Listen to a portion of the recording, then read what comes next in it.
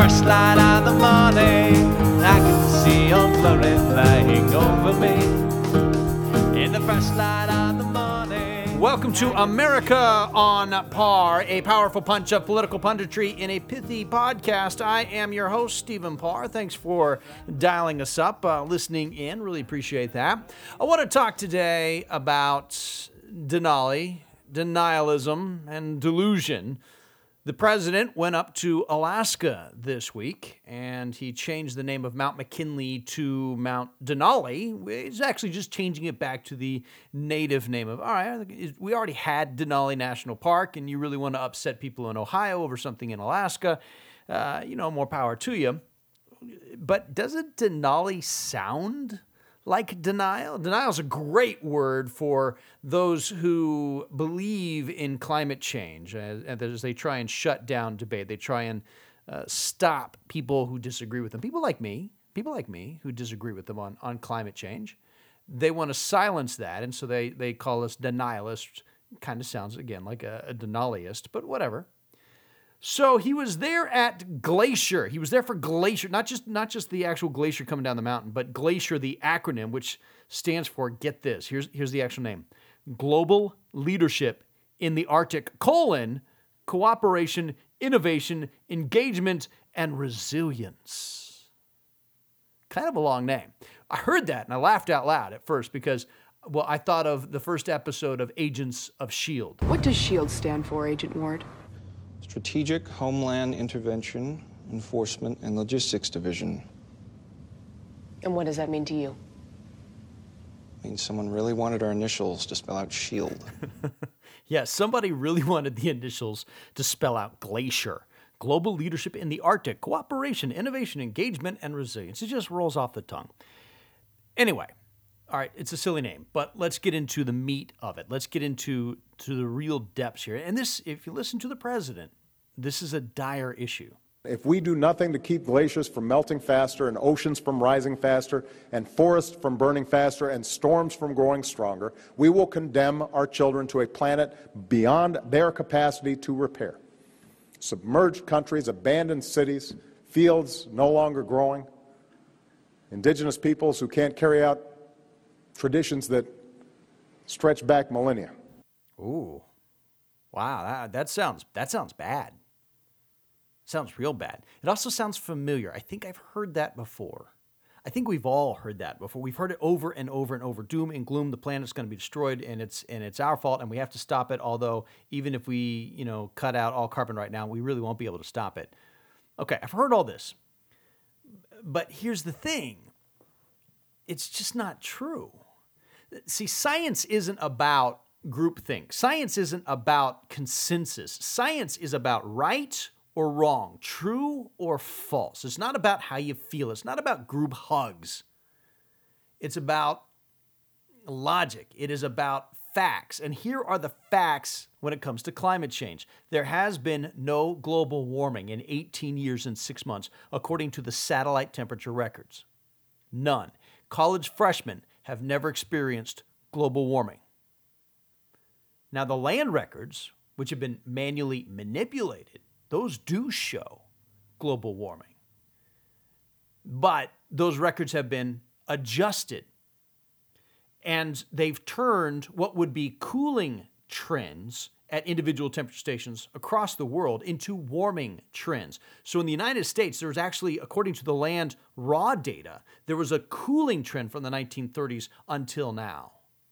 But after the adjustment, that's been turned into a warming trend. Now, there may be legitimate scientific reasons for making those adjustments, but we won't know because the scientists at NOAA and at NASA and at the University of East Anglia will not release their methodology. They will not tell us what they did or why they did it.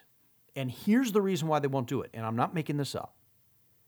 It's because, and we saw this in emails in ClimateGate, it's because they are afraid if they release their data, someone will try to prove them wrong. That's not science, folks. That's politics, that's propaganda. It is not science. Science, you release all of your data and you ask people, show me where I'm wrong. You want to know where you're wrong. climate change is no longer about science. No longer. Even the manipulated records, by the way, the warming trend they've created still doesn't keep pace with what the United Nations computer models say it should have warmed. Even when you're tilting the scales, even when you're putting your finger on it, it still doesn't keep up with what the models, the climate change theory says should have happened. Here's another fact. Glaciers melt in summer. Just because glaciers are melting up in Alaska right now when you visit on August 31st doesn't prove climate change.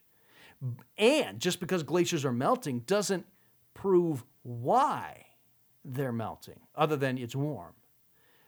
But this year, this summer, the North Pacific has been in a warm cycle. We would expect to see greater glacier melt in Alaska right now because the water around it, especially to the south, is warmer than normal, and we're in summer. This is not unusual. This is just logical.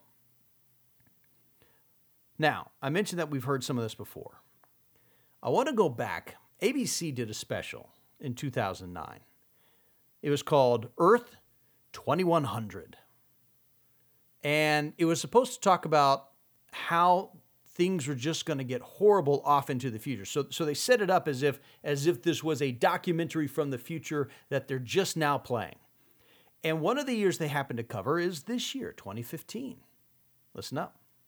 2015 is only 6 years away, but many experts say that if the world has not reached an agreement to massively reduce greenhouse gases by then, we could pass a point of no return. If we're still dragging our feet in 2015, it really becomes almost impossible for the world to avert a degree of climate change that we simply will not be able to manage. Oh my. Okay, so if we reach that tipping point, what bad things happen in this futuristic 2015? My mother and I were waiting for gas. The line went around the block and then some. Nothing new. But this time, the line had stopped moving altogether. Gas shortages. Okay, climate change causes gas shortages, according to them. Well, not so much. I filled up my car the other day for $1.82. Nice try. What's next? They are calling it the storm of the century. Hurricane Linda, packing Category 5 winds. Big storms weren't unusual, but this one was bigger than the others, and it was headed for Miami. Not really. We haven't had a major hurricane strike the U.S. coast since 2005. It's actually the longest period of time that we've gone without a major hurricane hitting the U.S. So their alarmism from 2009 simply hasn't come true as of today. So why do they keep saying these things? Doom and gloom, crisis, oh my word, dogs and cats living together. Why do they keep saying this? And until we have a crisis of some kind, I don't think we're going to be motivated to wake up and say, okay, now we have to change. Sometimes it takes a big shock to get people, out of the inertia that's built into the system. Okay, do you now see why President Obama came out and talked about all the horrible things that are going to happen if we don't make a change right now? Because if we don't create these crises, then people aren't going to act. And of course we're not going to act because the things they want to do to combat climate change are bad for the economy and they're bad for freedom. It means more government control and more regulation. There has been one thing they were close on. Some 250,000 Bangladeshi refugees fleeing from last month's devastating cyclone are massing on the Indian border. Okay, well, there is a mass movement of people trying to go from one place to another right now, and it really is causing crisis problems. But it's not climate change refugees. This is terrorism refugees, people fleeing ISIS, fleeing Boko Haram, fleeing the terrorists are trying to get into Europe, and Europe's trying to block them right now, and there is a crisis there. But it's not about the weather. It's about terrorism. We need to focus on the real problem, not on the politically correct problem. Any leader willing to take a gamble on a future like that Any so-called leader who does not take this issue seriously or treats it like a joke is not fit to lead. It's not a joke. It is frightening, but not because of what climate change is going to do. Climate changes all the time, and it's not our fault. We just have to learn to adapt to it. What's frightening is that our current leadership is not focused on solving the greatest threat to democracy and freedom and human life on the planet right now, and that is the global war on terrorism. Instead of heading to Mount Denali, you should stop denying the terroristic threat and start addressing it with the full force of the greatest nation on the face of Earth.